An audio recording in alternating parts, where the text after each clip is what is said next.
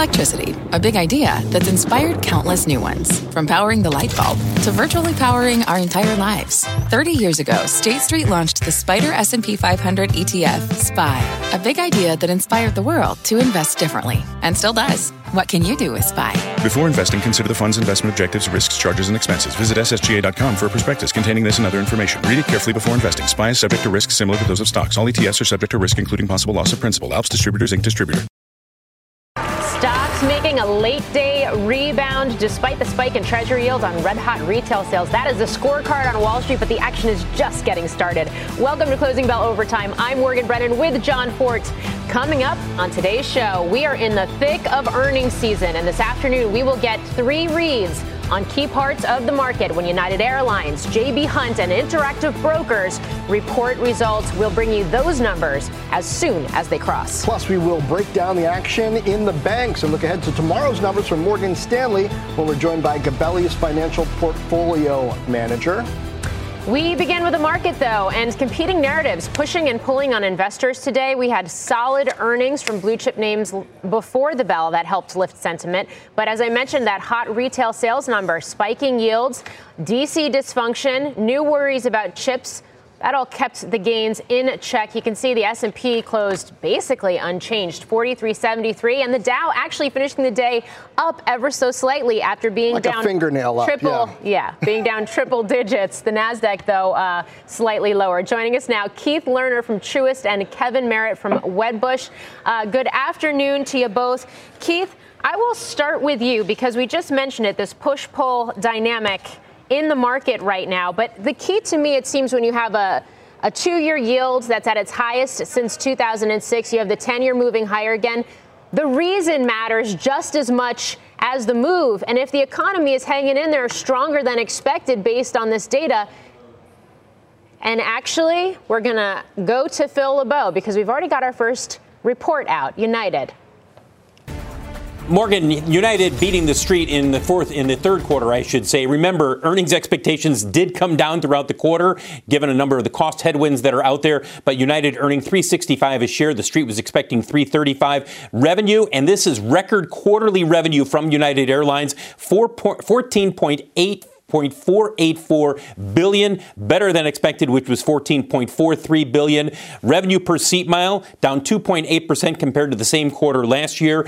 Passenger revenue per seat mile down 1%. And then you've got cost per seat mile excluding fuel. That's up 2.6% compared to Q3 of Q3 of last year. Fuel expense down 11%, average fuel cost $2.95 a gallon, load factor of just over 86%. Now it's the focus on the Q4 guidance. This is what a lot of people are going to be focused on. We knew that Q3 would be strong, especially Transatlantic and Pacific having record profits from United. EPS of $1.50 to $1.80 a share. The consensus was $2.06. Now I've seen some analysts bringing down their estimates over the last couple of weeks, but this is below expectations. $1.50 to $1.80 with revenue coming in up 9 to 10.5%. It depends on how long the Tel Aviv flights are suspended. That's 2% of United's capacity. If they're suspended all the way through the rest of the quarter, then you're going to see lower revenue from United. Cost per sea mile up 3.5% to 5%. There are those higher costs that we've been talking about for the airlines with an average fuel cost of $3.38 a gallon. And then for the full year, United is not changing its guidance as of right now. It was $11 to $12 the last time they gave guidance in July. But if you add in what they're expecting for the fourth quarter, guys, they're going to be earning between $9.55 and $9.85 a share. That is below their previous guidance of $11 to $12 a share. But keep in mind, we have seen a number of analysts bringing down their full year earnings guidance. That's the numbers with United. That's the reason you see some pressure there because of the Q4 guidance coming in below the street consensus. Again, beating the street on the top and the bottom line for the third quarter. Guys, back to you. Okay, Phil LeBeau, thank you. Shares down 3% right now. Do want to get back to our panel. And Keith, this is actually what I was going to ask you, is how to balance is how investors should think about the rapid rise we've seen in Treasury yields versus the earnings that are coming out so far and what all of it means for the economy on a day where we've had some pretty strong economic data. Look no further than retail sales. United, it seems to me, is a real key one, since we know airlines and travel and leisure have been strong this year. Yeah, well, first, Morgan, great to be with you and John today. I think the word we've been using, which you've alluded to, is there's a lot of cross currents in this market today. Listen, I think what just happened as far as the airlines, there's some things that are specific to the airlines when you think about labor, you think about oil prices. But more broadly, we actually expect the earnings season to be, pretty solid. I mean, of course, some bifurcation. But as you mentioned, we have Atlanta GDP now, which probably overstates the strength at around 5%. We have employment over the last quarter of above 200,000 on average and retail sales. So I do think there's that tension that will continue. But overall, our view is that, we're in this choppy trading range, that should continue. But we actually think we will push a bit higher towards the top end of that trading range because those earnings will likely beat, reduced expectations once again, because the economy has been so strong. And the last point I'll just say is, the earnings decline this year was really overstated. That was a big bear case. Right now, forward earning estimates are at a record high. So not just a 52-week high, a record high. Right. Guys, hold tight. Interactive Brokers earnings are out. Kate Rooney has the numbers. Kate? Hey, John. So it's looking like a beat on the top and bottom line for Interactive Brokers. This is the third quarter for the brokerage firm. Starting here with adjusted EPS. That came in at $1.55 adjusted, better than expected by about 4 cents here. Adjusted revenue, $1.14 billion, also stronger than what the street was looking for. Customer accounts jumped 21% to 2.4 billion, roughly. Trading volume, or daily active revenue trades, also known as DARTs, that decreased. So more customers, but they're trading less, as it appears here. Net interest income, they get a boost here thanks to higher rates. That was up 55%. Commission revenue, meanwhile, increased by 4%. Stock is slightly higher here, up about 1.5% after hours. Back to you guys. All right, Kate, thanks. Kevin, go to you on this one. We saw a big move in the 2-year yield today, and investors are starting to get used to this idea that we might not get rate cuts from the Fed until the second half of next year. So how does that factor not just into the action we saw today, seesaw, but where we go from here? Thanks for having me. I think that's the right conclusion, that inflation is going to remain high and sticky, and the rate cuts that were priced in through the end of next year about a month ago are not going to come to pass. And the additional fiscal deterioration is just adding to that narrative. Okay, so Keith, tragically, we've got this news headline of a deadly blast at a hospital in Gaza. So it looks like this war in the Middle East is escalating. Palestinian authorities saying hundreds were killed. The human toll, of course, is the first focus. If this war does continue to escalate, what sectors are most vulnerable? Yeah, I mean, I would say so far, I will just say that this market has held up remarkably well in light of what's happened. As you said, it is a tragedy. And part of that, I think, as you think about the impact, is a lot of this tends to manifest itself in what does this mean for the global economy and what happens to oil prices. So I think, naturally, a natural hedge and a sector that we've been overweight for several months now is energy. Energy is one of the cheapest sectors. It's trading at a huge discount to the overall market. It has one of the strongest earnings revision trends. And the bottom end of the oil range is likely to stay higher. So I think that's one area that we want to stay.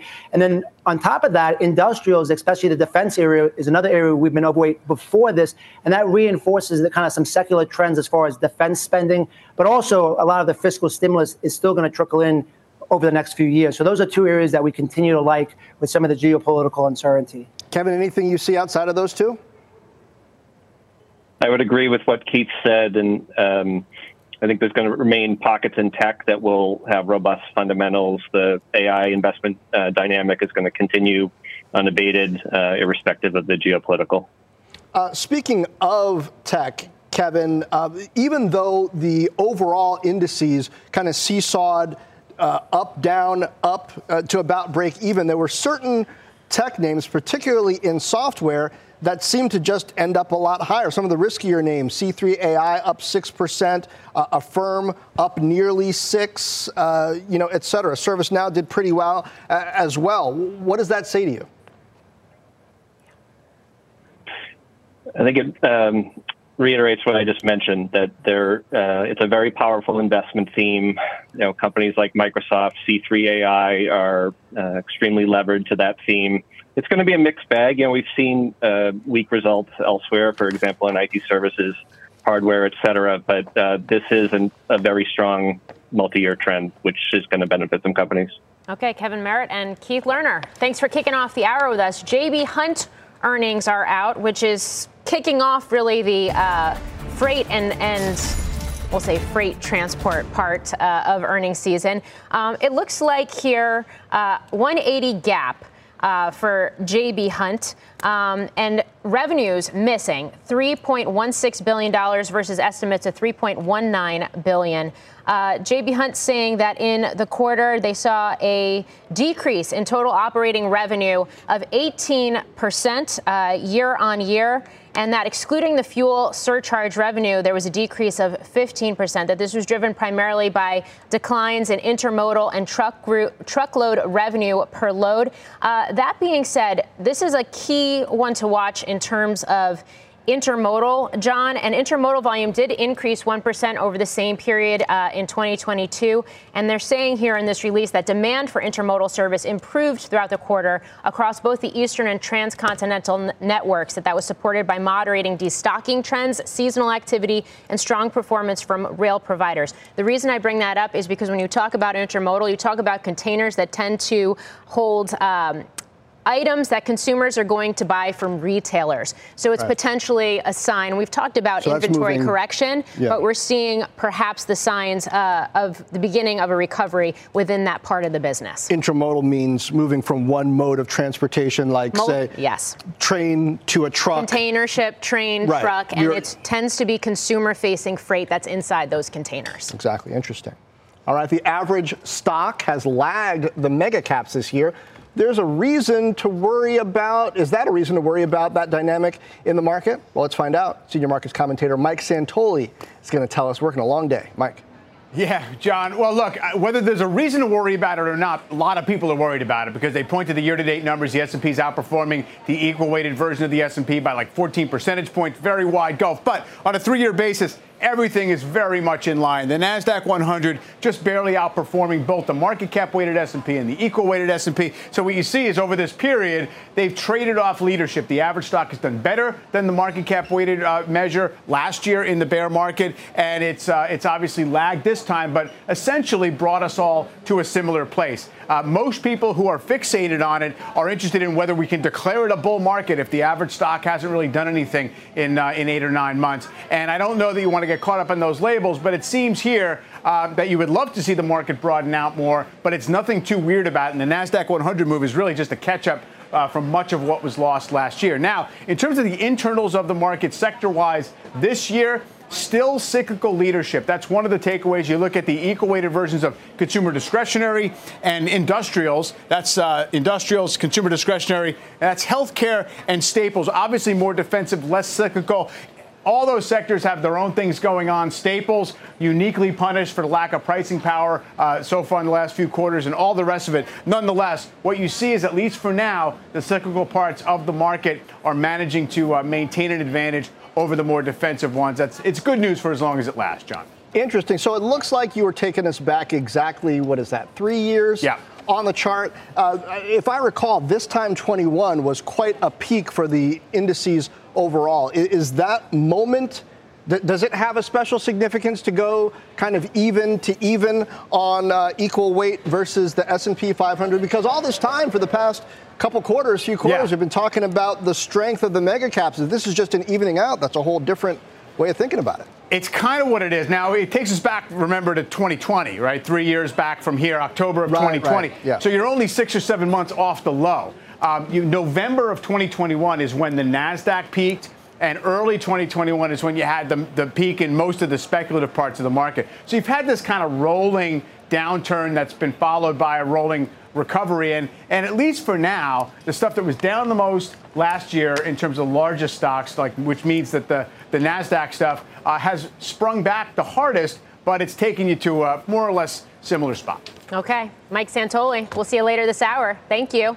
After the break, Gabelli's Financials Fund Manager joins us with his top bank picks after results this morning from Goldman Sachs and Bank of America, and ahead of numbers tomorrow from Morgan Stanley. And later, we're going to break down United's quarterly results with an analyst whose price target implies more than 50% upside from today's close. See how he feels about that guidance. Overtime's back in 2.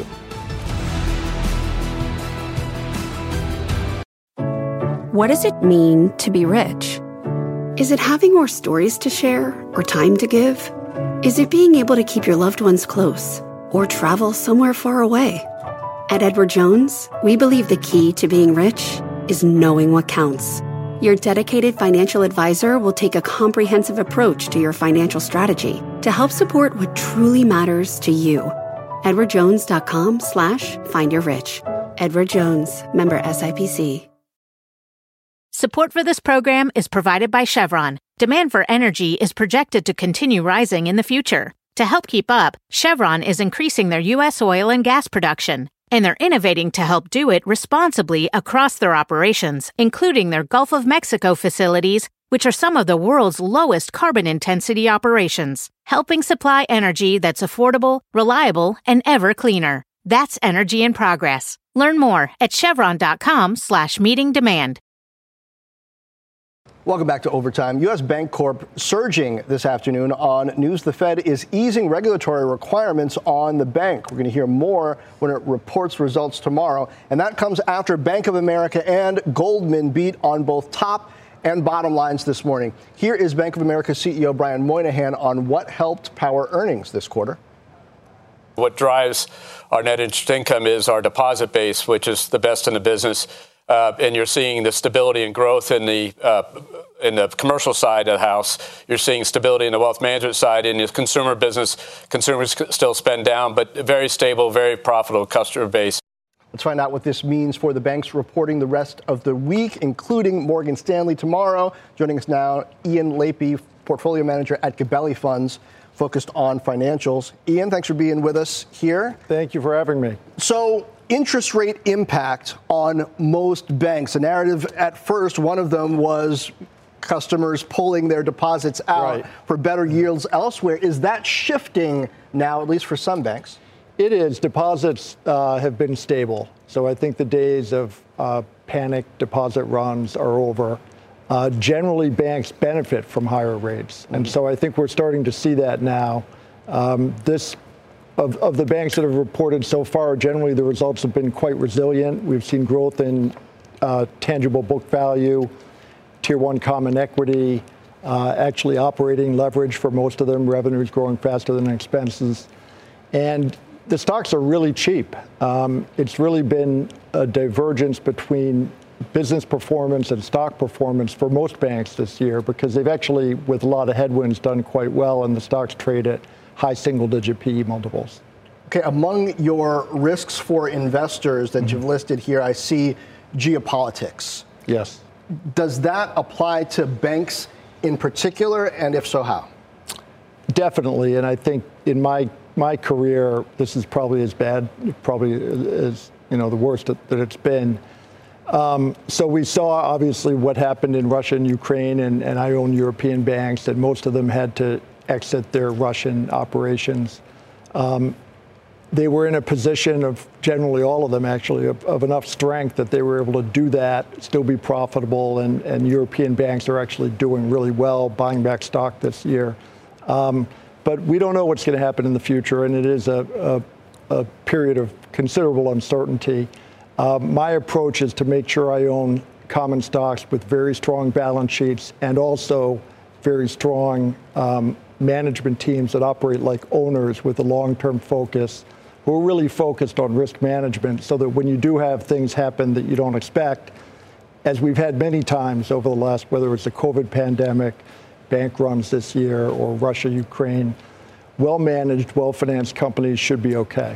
So what are some examples of that? And I ask that because the regionals in particular, they've been really beaten down. And yes, we have a lot of green on the screen today, but I'd imagine there's a big difference between value trap and value but quality.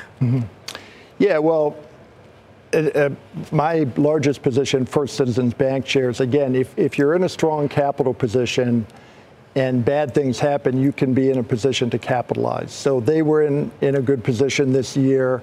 and bought Silicon Valley Bank in an FDIC auction. They paid $500 million, and in their first quarter, they reported a $9.8 billion after-tax gain.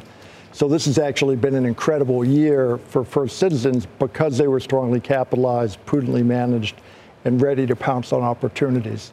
So that's really what I'm looking to do, is invest in companies like that can capitalize in periods of uncertainty. So when you see shares of U.S. Bancorp surge today because of this news of easing regulatory requirements from the Fed, do you expect that we're going to see more of that within U.S. banks, or not so much? This is a one-off. It seems like a one-off. It seems like regulators are pretty determined with the Basel III endgame to make banks hold more capital. And you've heard bank CEOs complaining a lot about it on earnings calls at the Barclays conference a couple weeks ago. And there may be some lightening, but I think generally capital ratios are going to have to be higher for banks. For me as a long-term investor, I actually don't mind that because, again, I like strongly capitalized banks. And I think that if banks were more stable and you didn't have bank failures like we've had this year, they would probably trade at higher PE multiples. So again, the 7-8 PEs now probably reflect the fact that people don't want to be invested in a sector where you might have failures. Okay. Ian Lapey, thanks for joining us. We'll see if it leads to more consolidation as well. Yes, I'm sure it will. Okay. Not in the near term, but in the next couple of years. Okay. We'll continue to watch it. Right. Thank you. Coming up, the China problem for chip makers. Nvidia and other semiconductor names falling today after the Biden administration announced new export restrictions.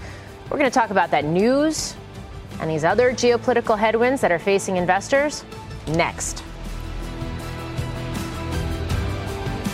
Imagine earning a degree that prepares you with real skills for the real world.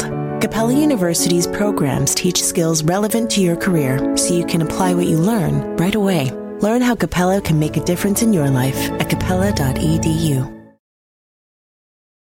Let's get a CNBC News update with Contessa Brewer. Contessa? John, the Israeli military is denying involvement in the explosion at a Gaza hospital that the health ministry there says killed 200 to 300 people. The Israeli Defense Force says its intelligence indicates Islamic Jihad was responsible for the bombing with a misfired rocket. NBC News has not independently confirmed that report. In response to the bombing, Palestinian President Mahmoud Abbas said he will not participate in meetings tomorrow with President Biden and regional leaders. Protesters gathered in the West Bank chanting against President Abbas and throwing rocks following that deadly hospital attack. Security forces in Ramallah fired tear gas and used stun guns to disperse the group. Witnesses said confrontation with Palestinian security forces broke out in other cities in the occupied West Bank as well. Donald Trump's lawyers filed to appeal the partial gag order on the former president in his 2020 federal election interference case. It bars the former president from verbally attacking the prosecution, court staff, and any potential witnesses in that case. We'll keep an eye on that. Send it back to you, Morgan. Contessa Brewer, thank you. Lockheed Martin kicking off defense sector earnings today, beating estimates, reiterating full year 2023 guidance. The largest weapons maker continuing to see strong demand for missiles, munitions, missile defense amid the war in Ukraine and the need to replenish U.S. stockpiles. The key, though, has been the ability to keep pace with that demand, a challenge that's been playing out across the industry. It weighed on Lockheed's Q3 margins. But COO Frank St. John telling me he's seeing, quote, some overall improvement in the supply chain. Regarding the Israel-Hamas war, the defense prime is already ramping production across weapon systems due to Ukraine. St. John noting they, quote, don't see any issues associated with this new development impacting our ability to support the U.S. government and its allies in what's required. Complicating all of this, though, the fact that the federal government is operating on a continuing resolution that expires November 17th. Still no elected Speaker of the House with the failed Jim Jordan vote just earlier this afternoon. Now, if we were to see an extended CR, that would restrict the Pentagon's ability to order new weapons or backfill stocks. New programs can't be awarded either. So there are a lot of cross currents here looking at this sector. Joining us now is Roger Zakheim, Ronald Reagan Presidential Foundation and Institute, Washington Director and former Deputy Assistant Secretary of Defense. Roger, it's good to have you on today. I do want to start with more broadly what we're seeing in terms of this geopolitical landscape. You were actually in Israel. You were in Tel Aviv last week when we saw this conflict begin. Walk me through the implications of what we're seeing right now and how all of this could potentially play out. So far, it seems relatively contained between Hamas and Israel, but how acute is the risk that this becomes a broader conflict?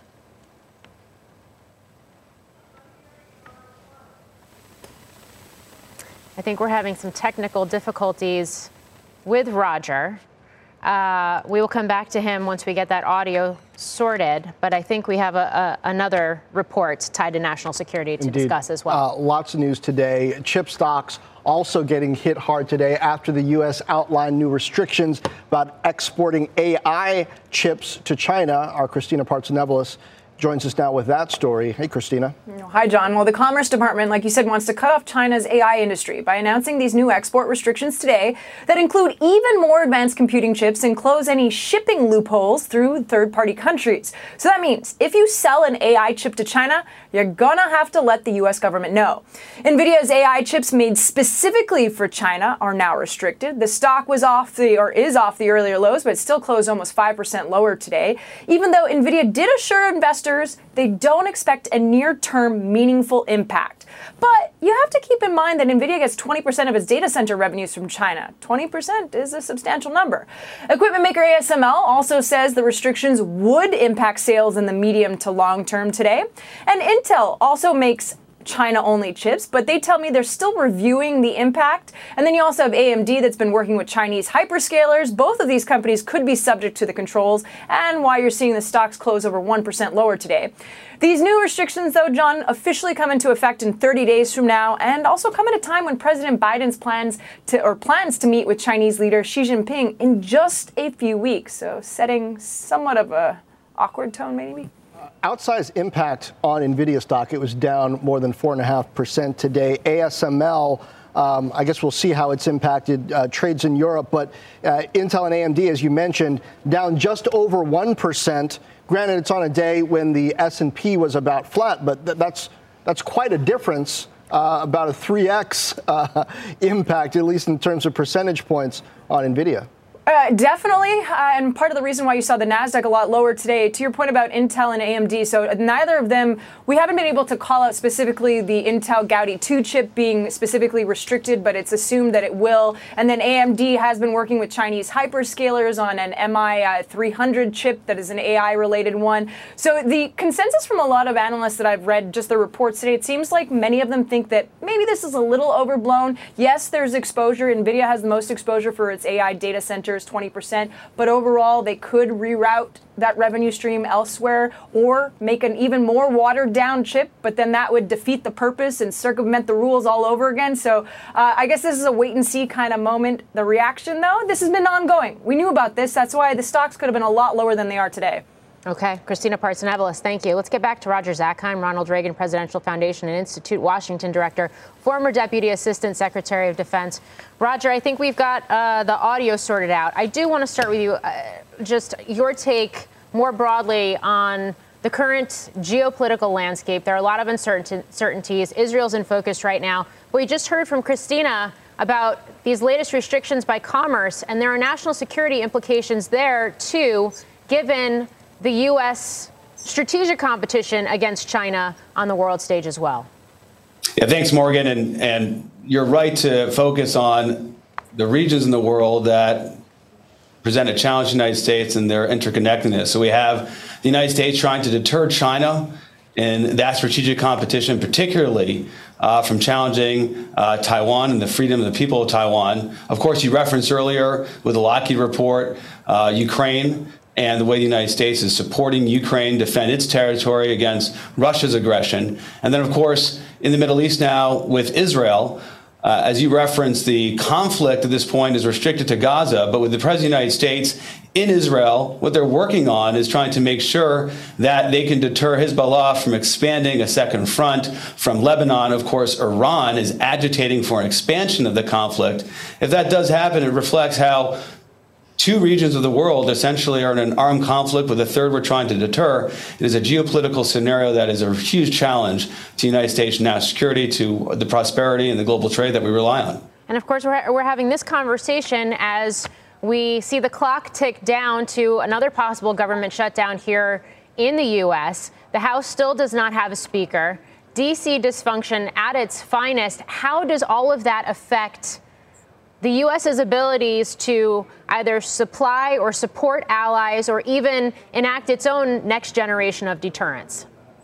Well, the United States for generations has been the arsenal of democracy. The Reagan doctrine, of course, is to support allies and partners who are seeking to defend freedom and expand freedom in the world. That requires the President of the United States to stand with moral clarity. President Biden has done that to date. And it also requires the U.S. Congress to support that president. And without a Speaker of the House, we're not going to be able to give support to our allies and partners and friends who rely on the United States' clarity and support and vision. A speaker is going to be critical to any appropriation, both in terms of the annual appropriations for the defense of the United States and what goes to our allies and partners, but of course, the supplemental that Taiwan is relying on, that Ukraine is relying on, and now we expect Israel will rely on, not only for the conflict in Gaza, but of course, should a second front open up, it will be even more critical for the United States to provide emergency appropriation for the missile defenses and other precision-guided munitions that no doubt Israel will need the United States to give them.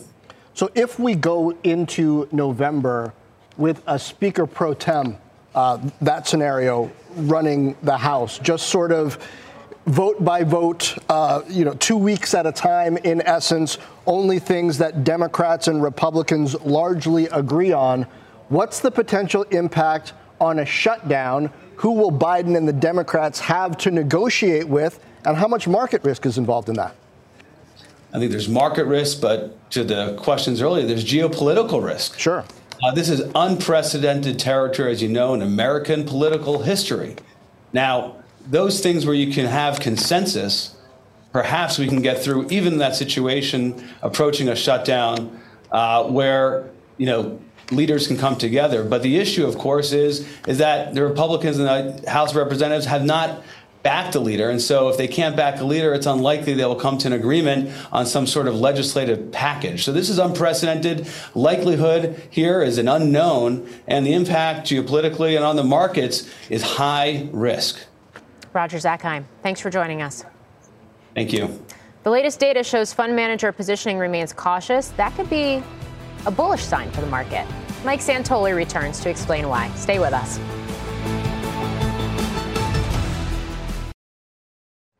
Welcome back to Overtime. Let's bring back Mike Santoli for a look at the risk appetite of fund managers and the bullish signal in that data. Mike. Yeah, Morgan, potentially have some sort of buying power saved up among institutional managers. Bank of America asks these global fund managers every month, how much risk are you taking in your portfolio relative to what you would consider normal? And you can see it's well below zero, which means more managers are saying they're taking a lot less risk than those that are saying they're taking more risk. Now, we're well up off the lows. That's obviously from late last year when the market did bottom. But you've seen it's really at pretty depressed levels. If I just trace it back to, comparable times, it was just coming off the 2009 global financial crisis low, very similar to when we had market lows in 2011 and thereabouts. And also you see there around COVID, we never really even stayed down in these levels for long. So it doesn't in itself mean things are great and the market has a free pass to go much higher, but it does show you that among all the things you might consider, investor positioning among professionals is not out over its skis, and they have not yet necessarily topped up their risk budget exposure, so to speak. What's defined as risk, Mike? Yeah. And I ask that, and I'm thinking about the Howard Marks Oaktree memo yesterday. And we know higher yielding fixed income has become more competitive to equities. So what actually defines risk? My guess is it mostly correlates to equity exposure, and within equities, whether you're, kind of allocated toward the riskier parts of the market or not. There might be a credit component in there too. So whether you're into high yield, but I think mostly it's if I use margin leverage, am I using any now or less than I normally do? Or how much do I have allocated to stocks? And you have the definite right question, because there might not be as much of a perceived penalty or opportunity cost for staying in safer instruments if you're happy with the yields they're kicking off right now. So maybe this is not a measure of something that is going to spring higher in the near terms, just because, folks are more or less content with sitting on safer stuff. All right. Helps not to have too many investors too excited all at once, I guess. That's Mike, right. Thanks. United Airlines sitting near its after-hours lows right now after fourth quarter guidance missed the mark. Up next, we'll ask an analyst what he wants to hear from executives on the earnings call. That's tomorrow morning. We'll be right back. Welcome back. We have a news alert on Microsoft and Amazon. Steve Kovac is here. He has the details. This seems a little curious. Yeah, this is curious. So Insider just came out with this report saying that Amazon is going to do a $1 billion deal to move its on-premise Microsoft productivity stuff. That means Outlook, Word, all the stuff that we use to communicate and do work. Moving it from on-premise, that means having, just like we used to do, have those big computers in your office running all these applications, to Microsoft's cloud, which is how Microsoft prefers people to use this. You pay a subscription per person, per user, and then you get access to all these automatically updating suite of productivity apps. They already use this. That means, Amazon has to email people just like we do and use Teams and things like that, but they don't have their own productivity software. And now it's kind of funny, I guess, that they have to start running these applications in Microsoft's cloud as they compete with Microsoft at the same time. I guess it does improve the case that some at AWS might make that Microsoft should improve the terms for running that productivity software on AWS. Because if Amazon itself is a customer saying, well, of course we'd like to do this on AWS, and so would our customers. And we're seeing this in Europe a little bit too. We're seeing different companies kind of complain about it being bundled together and not being able to run some of these applications as well in other clouds than you can with Microsoft's own Azure cloud. That's being worked out over there. Microsoft has made some concessions that aren't good enough for regulators over there or their competitors. But yeah, it's just kind of a funny thing here to have Amazon moving over to use Microsoft's cloud, rather, as they compete with them for basically every AI deal out there. Perhaps some strategery. Yeah, exactly. Yeah. Steve, thanks. Thanks. Now take a look again at shares of United. Stock is down quite a bit on the back of lower Q4 guidance, though third quarter earnings and revenue were above estimates. Joining us now is Conor Cunningham from Melius Research. He has a buy rating, $63 price target on the stock. Mixed bag here, Conor, but a big part of the story of the quarter reported seems to be their ability to charge more for planes that aren't nearly as full as they were a few years ago. Does that balance out this disappointing guidance? So thanks for having me, guys. I appreciate it, John. I think that the revenue outcome in the third quarter was actually pretty exceptional. I actually saw a quarter-over-quarter improvement in domestic trends. When you look across the industry, we're seeing a lot of discounting. So the fact that United's able to kind of weather that is quite remarkable in the context of what's going on. So, I think a driver of that right now is really premium services are doing very, very well, and really just overall international trends are also quite strong too. So still a lot of potential for United as they work through their next plan. But from a revenue standpoint, still looking very good. I think the issue that you're looking at in terms of the fourth quarter, fourth quarter cost looks a little worse than what we were anticipating. I think part of that has to do just with underlying maintenance expense that's been a real problem throughout the industry. There's also been a bunch of capacity adjustments that need to happen, from the issues in terms of the ATC in New York and just what's happening in Israel. So, at the end of the day, I think that this report's pretty solid in the context of a pretty uncertain environment. So United and Delta, I would say, continue to kind of distinguish themselves within this group right now. All right, how do you factor in the geopolitical risk, whether it is United Airlines or the other carriers? And I ask that because obviously you've got fuel, which has just been and the rise in fuel prices has been a huge impact on United, and also we saw it with Delta last week. And then to your point, Mideast uncertainty. Yeah, it's obviously tough for them to navigate in the near term. What I would just say for Israel, for example, for United, it's only about 2% of their overall capacity, so not a huge portion. But the ripple effect from potentially higher oil prices could obviously hurt them. What I would say is that if oil does move higher, historically, what the airline industry has had to do is make adjustments on supply. So if you want to offset or recapture higher fuel, you're going to have to do it with pricing actions. And so in the current environment where there's a lot of capacity, it would force a lot of these other players to potentially make an adjustment, which wouldn't necessarily be a negative thing over the long term. My view, or our view at Melius, is that there's too much industry capacity right now into 2024, and there likely needs to be an adjustment anyway. So if fuel is the near-term headwind that has to that kind of makes that Band-Aid need to be ripped off, then so be it. But from our standpoint, United again continues to kind of to weather the storm a little bit better than most. Okay, quickly, stocks down 4%. Buy the dip? Yes or no? I would probably be a buyer of the shares. I do think that long term United does have a tremendous amount of potential with their current plan. So yeah. Conor Cunningham, thanks for joining us. Thank you. Will streams come true for investors tomorrow? When Netflix reports earnings, a top analyst tells us what he is expecting when Overtime returns. Welcome back to Overtime. Forget Merger Monday. Today is Tie-Up Tuesday. Truist Hotels offering to buy rival Wyndham in a cash and stock deal worth nearly $10 billion, including that assumption of debt. But Wyndham is rejecting the proposal, calling it, quote, underwhelming, highly conditional, and subject to significant business, regulatory, and execution risk. Wyndham shares finishing the day up 9%, Choice down. Meantime, Chesapeake Energy is reportedly approaching Southwestern Energy about a merger. No terms revealed, but a deal would create the largest natural gas producer by market cap in the U.S. Both companies' stocks finished higher. And check out shares of Olink, which is a leader in the study of proteins, soaring after Thermo Fisher announced it is acquiring the Swedish company for $3.1 billion in cash. Olink shares up 66% today on this news, John. It's quite a pop, indeed.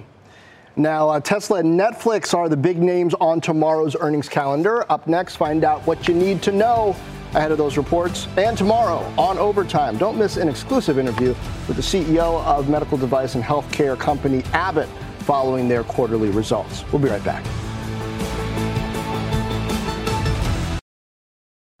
Welcome back. Tesla's going to take center stage on the earnings front tomorrow. We're going to get those results right here on Overtime.